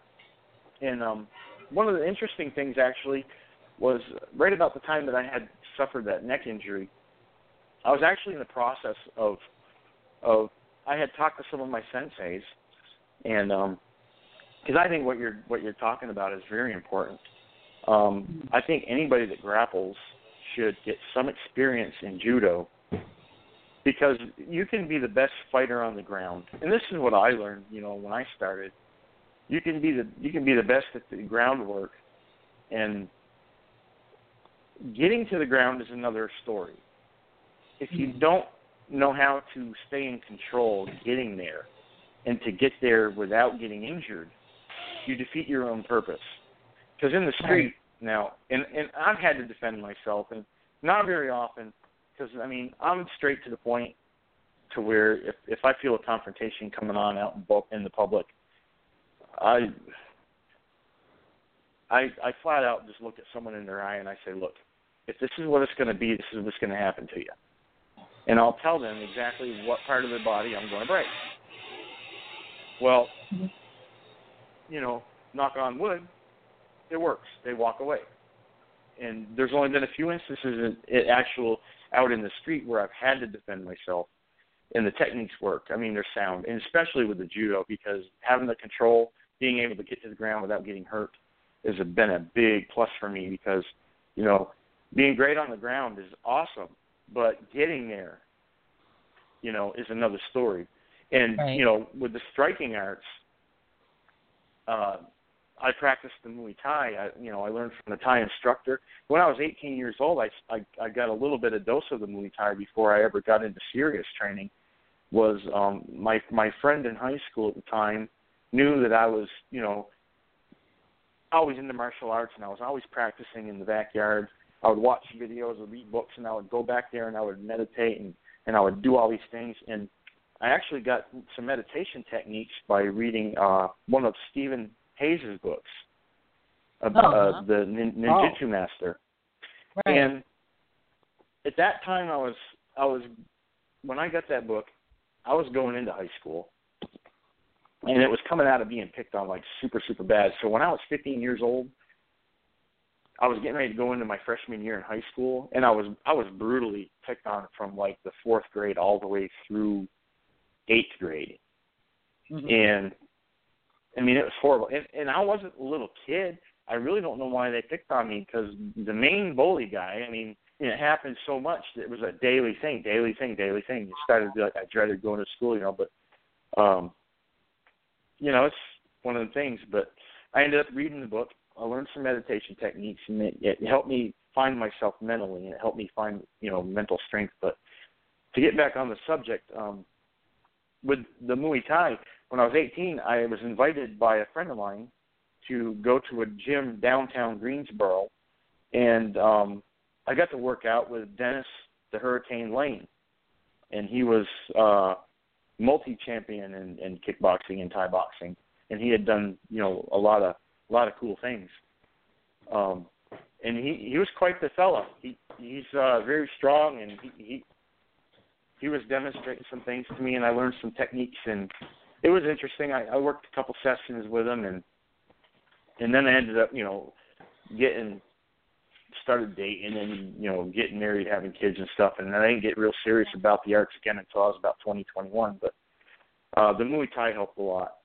And then, getting in at the Thai gym where I was teaching, I learned more in-depth, proper technique and different things, and I incorporated it with the judo and the grappling. So, yeah, as far as grappling goes, to put anything else with it is always a plus. So, my choices were the Muay Thai and the judo. So it kind of made me feel more well-rounded, whether I'm standing up or I'm in a clinch or I'm on the ground. I always felt comfortable. So, yeah, I would definitely highly recommend, putting something with the grappling. Nice. And learn the basics. This is one of the things I experienced was, doing some instruction, with some people that had started learning some jiu-jitsu stuff. And I noticed that what happens, a lot of guys are in a hurry. They want to learn how to do an armbar. They want to learn how to choke someone out. They want to learn how to do a heel hook. They want to learn how to be offensive, how to get that move. But they're not focused on learning to protect themselves.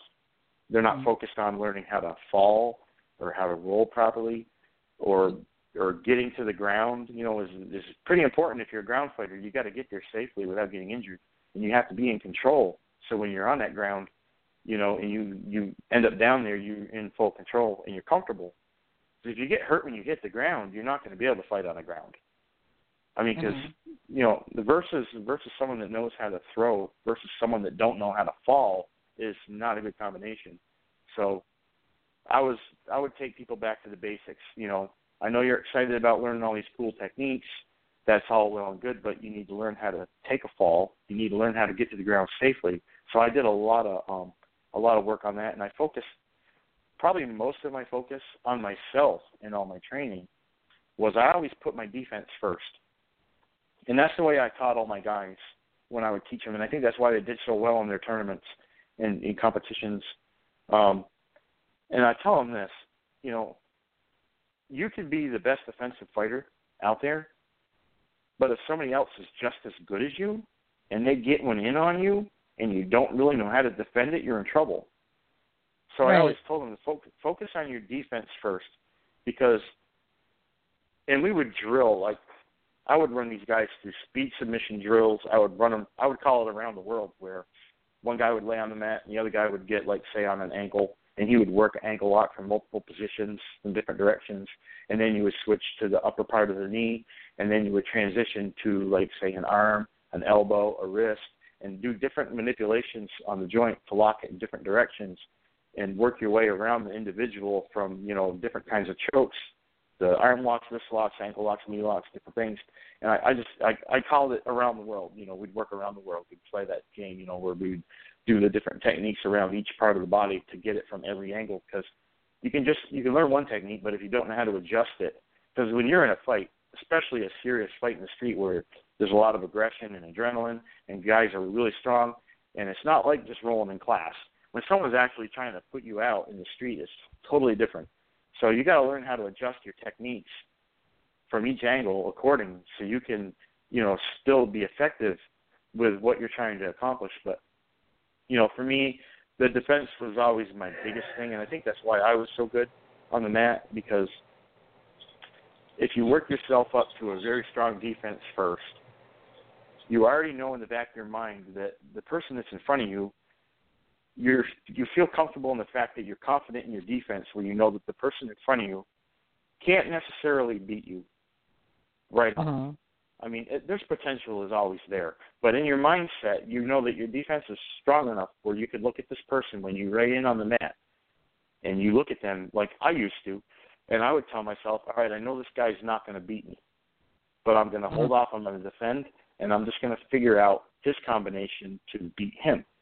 And it gave me a lot of success over a lot of years on the mat, where just having a very strong defense, and I would let them be the aggressor. I would let them come to me, and sometimes it just depends on how comfortable I felt or how big the guy was, or or how aggressive they were being is a key factor. Also, how aggressive they are compared to whether I'm going to be offensive from the get-go or I'm going to play my defense and let them wear themselves out, or let them come in and commit to me to make a mistake, you know, and bringing an arm in too close or too deep, or straightening a limb, and I would capitalize and just defend, and then I would work my offense off my defense.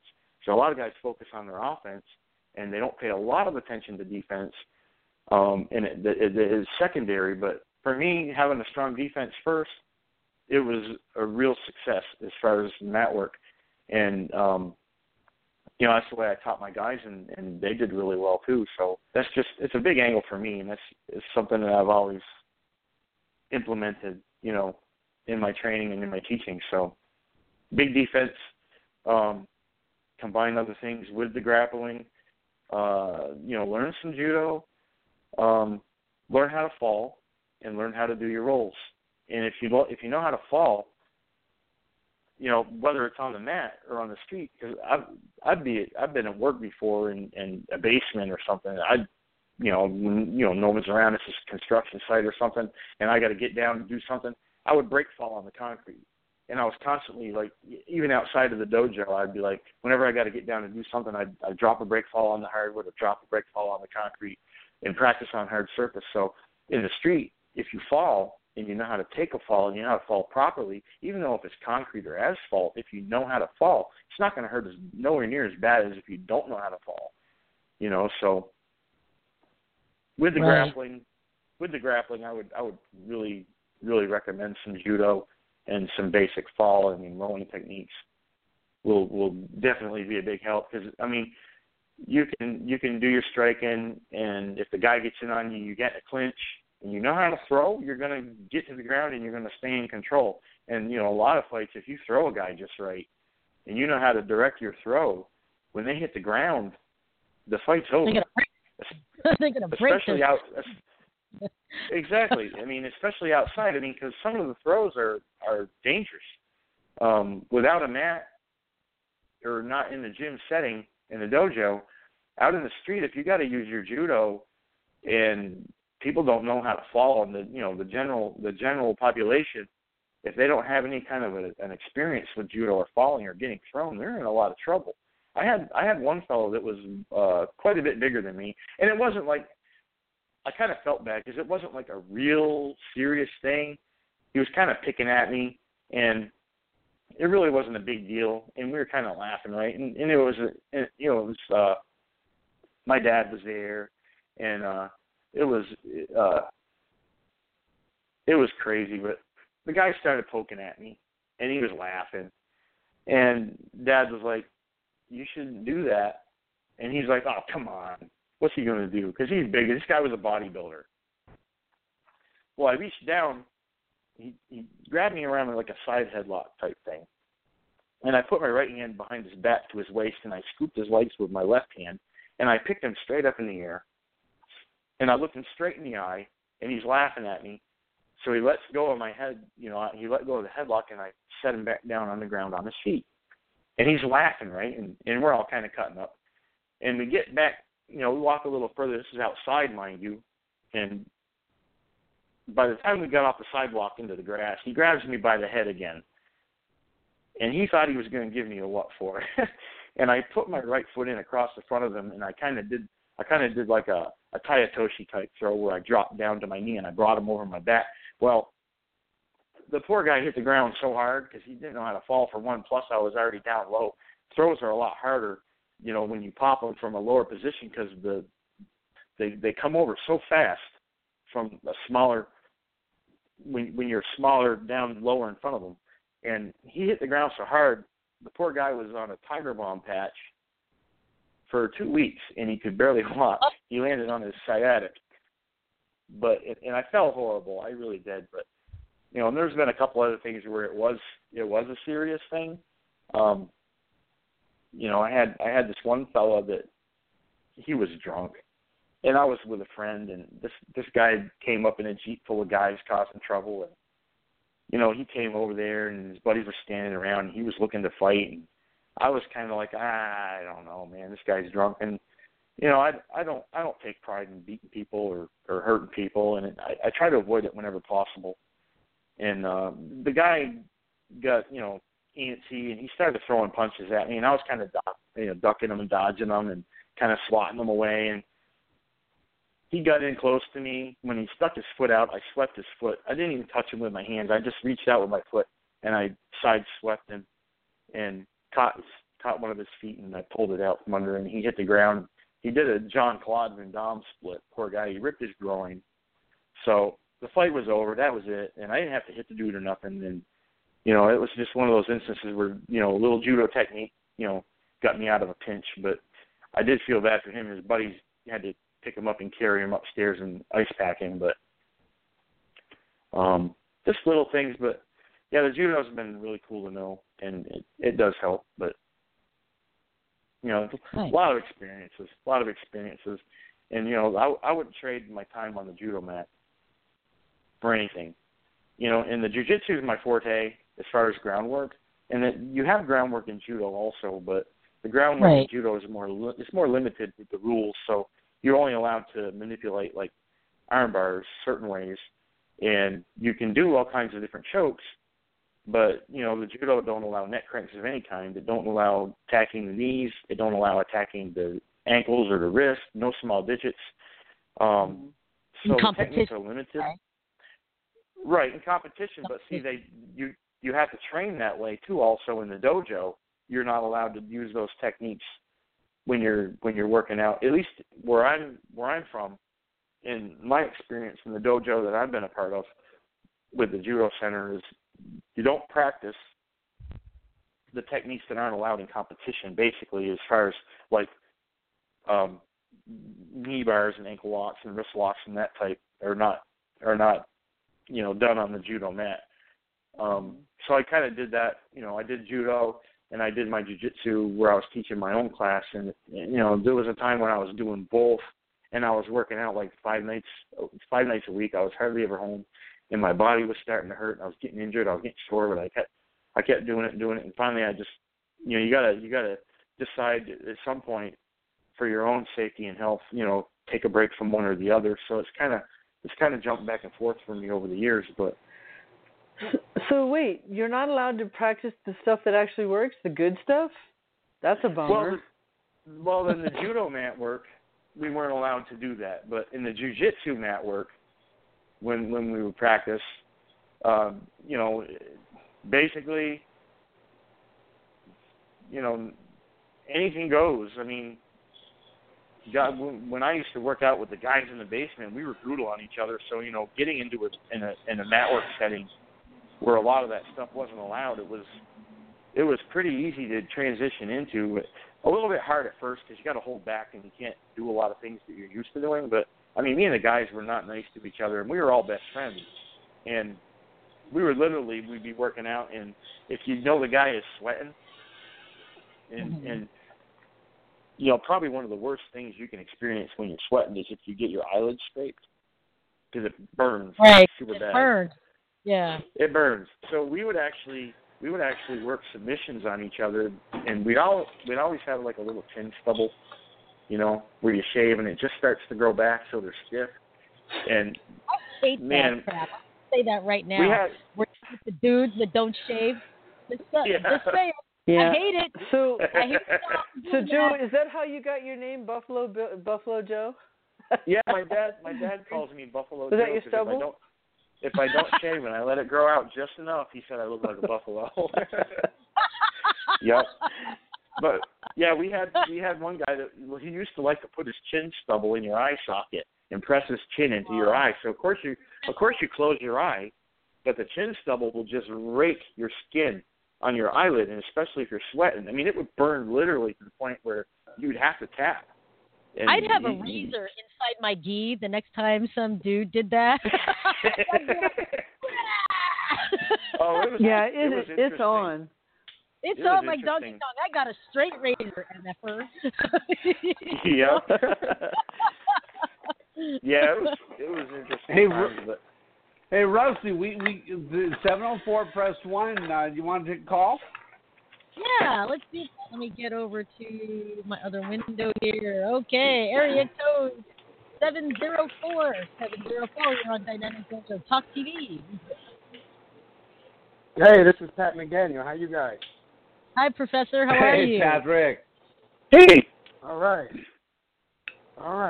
Hey, I've been listening, and of course I came in kind of late. And listening to the conversation, I heard Greensboro mentioned, and I was kind of wanting to know where Joe is from and where does he operate? I am I'm living north of Greensboro, North Carolina right now. I lived in Greensboro for, well, we moved here when I was a kid. I was 9 years old. We moved from Vermont, actually. I was born in Massachusetts, but we moved from Vermont, and we lived in Greensboro for a long, long time. But I live in Mayodan right now. I'm about 20 minutes south of Virginia. But I commute to Greensboro. Okay. I work out of Greensboro. All right. And I went to the Greensboro Judo JuJitsu Alliance, was the USJA. They had a club in Greensboro at a rec center they had been there a long time before I started, and it was over probably 20 years ago. And they just now left the rec center to open up a new dojo in downtown Greensboro, right off of Highway 40. Yeah. Where it merges in with 421 and Highway 29. I know the area. And yes, if you're familiar with the area, you know where South Elm Eugene Street is, right off of 40. No, not once you get into town. I'm just familiar with the highways. Okay, all right. Well, it's right off the Highway 40.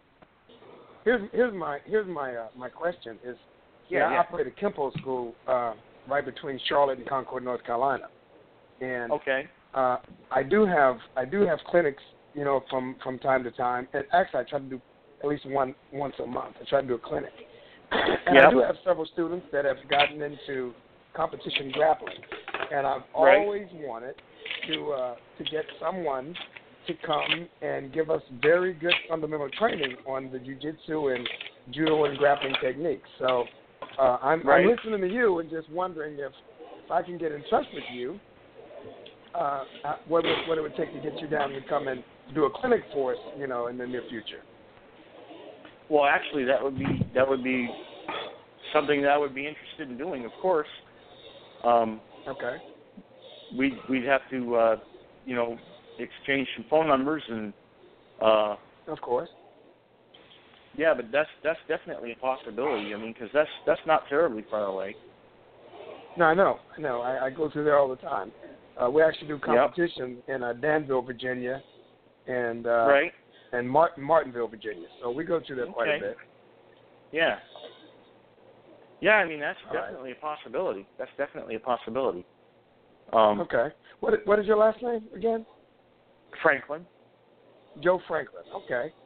Yep. All right, Joe. Well, I'm Pat McDaniel. And nice to meet you.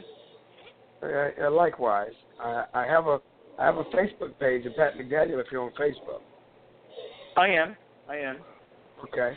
Yeah, well, look me up on Facebook and we can get information, as far as how we can get in touch with each other more personally and see if we can set up some clinic times, man, because I would like for someone to come in and show my students some great fundamentals. That would be awesome. And what was your full name again? Pat McDaniel. Pat McDaniel. Yes. McDaniel, you can find me on Facebook too, and I've got a unique profile picture. It's I'm in my gi with bamboo forests surrounding me. Okay. Just look Is up. it Joe Franklin? Joe Franklin. Yep. Okay. I will look you up, Mr. Franklin. I would be glad to work out something with you and come down there and do some demos and do some training with you guys. Man, that's out of sight. I really appreciate that. Oh, definitely. I appreciate the opportunity. All right, no problem. Well, we'll definitely make a plan. I do appreciate it. All right, no problem, sir. I'll look you up on Facebook and so we can communicate in more detail. That would be awesome. All right, Rusty and Bob, thanks a lot, you guys. Thanks for calling. Hey, Patrick, anytime, man. Thanks for calling. Yeah, no problem. Yes, sir. I look forward to meeting you. Likewise. Thank you. I see Facebook friend requests happening here pretty soon. Yeah, so awesome. Absolutely. Yeah, so for anyone else that would like to ask Joe any questions, our phone number is down here. I had to move the phone number masthead from above my head to down below because I realized that the overhead marquee on Facebook that says live on it completely covers the screen. So there's our phone number right down there, 647-676-09. All right. So, I'm trying to see if there's call me here. Nope, no other call. Now, let's kind of turn back a little bit to get back into your singing career. Now, you said you had a demo CD out. Do you have your own band? Do you do gigs? I don't. When I was doing what they call a karaoke circuit here locally, I started out where I was riding my motorcycle and I got with some guys at the local bike shop and they said, well, this club down the road has bike night on Thursday nights. We all ride our bikes up there and we get a beer and we talk and we hang out. So I'm like, all right, that's something cool.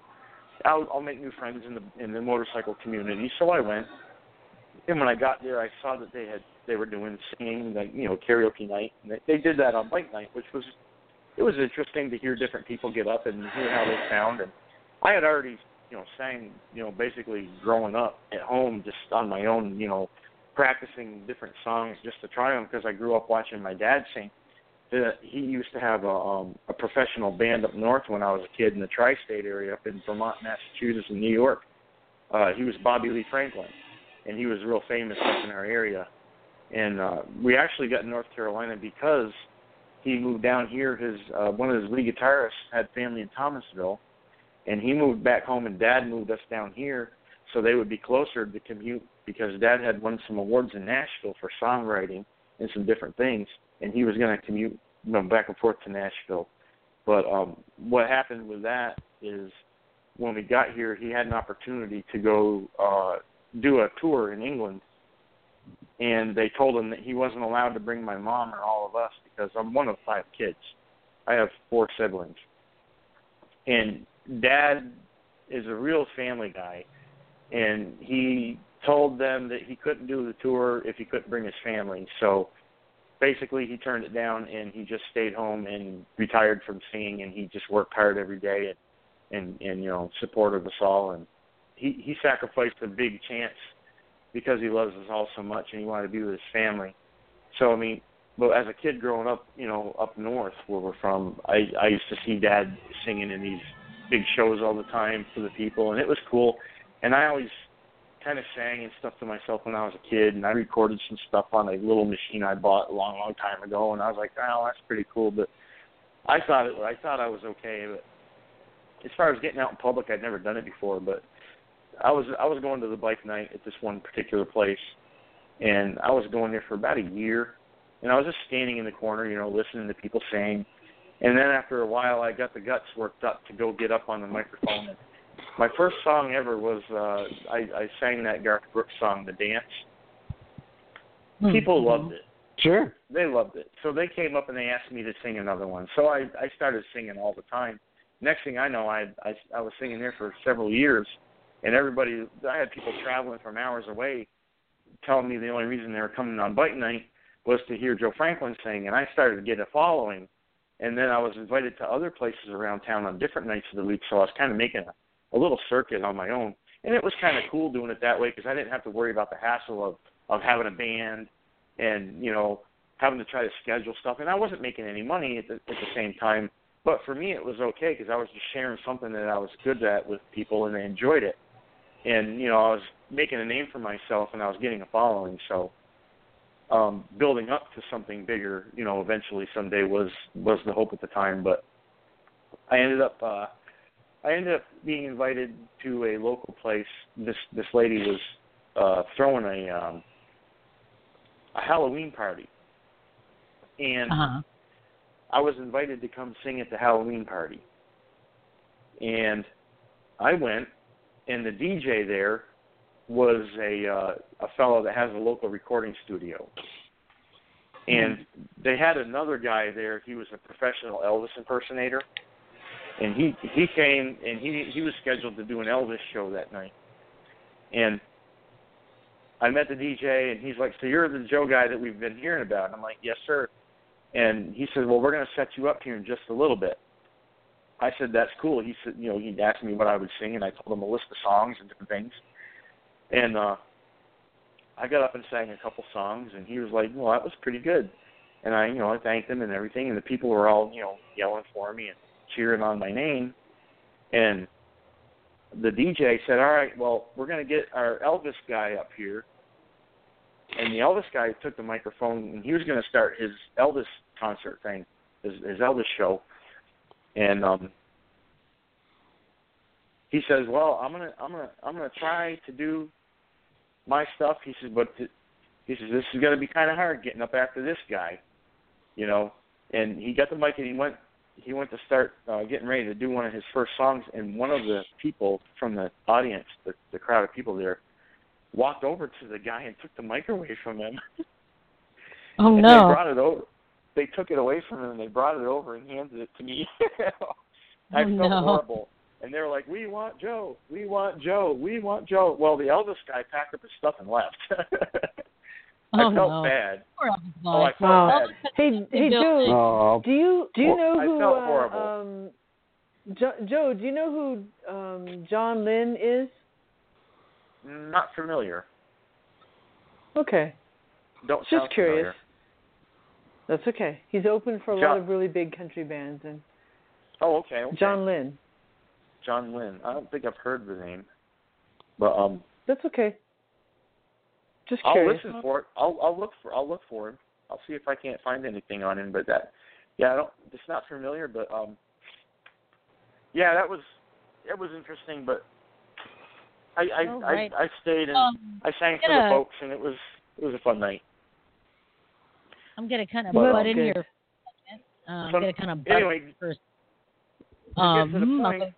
in here for a second because we have one caller. I kind of want to take the call before we go off the air because we only have about 5 minutes left. So, area code 417-417. You're on Dynamic Dojo Talk TV. Who's this?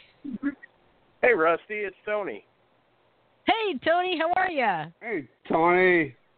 Real good. How is everybody? Pretty good. How are you? All right. Doing well.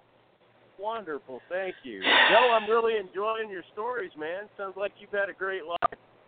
Oh, it's been fun, man. It's really been fun, and there's a lot of other cool things that stand out in my history with the martial arts and the training and stuff that it's just you can't really tell everything all in one evening, but it's been a really big part of my life. It's been real good. Even having all the injuries and coming back from and continuing to practice it's actually been really cool.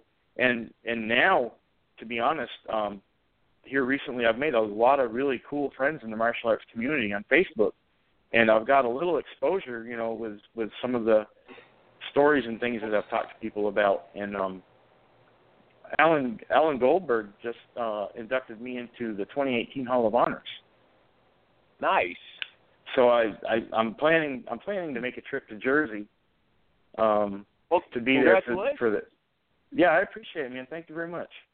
But he's gotten me. I got to receive an award for outstanding dedication to martial arts.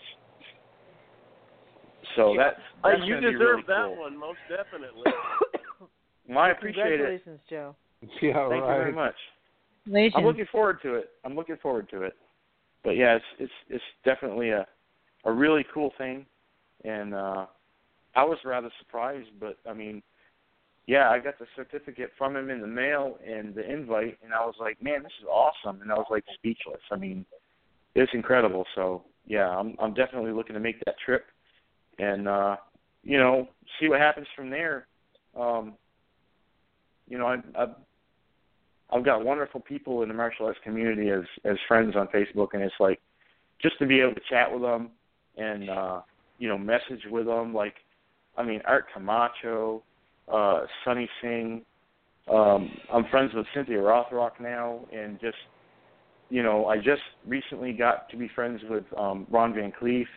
It's just incredible, and I grew up like everybody did. We watched the movie Bloodsport, and it was the true story of Frank Dukes, and it was an awesome film. Right. It inspired me, and wanting to keep pursuing martial arts, and just having a chance to be friends with the real Frank Dukes on Facebook has been incredible, and I love these people.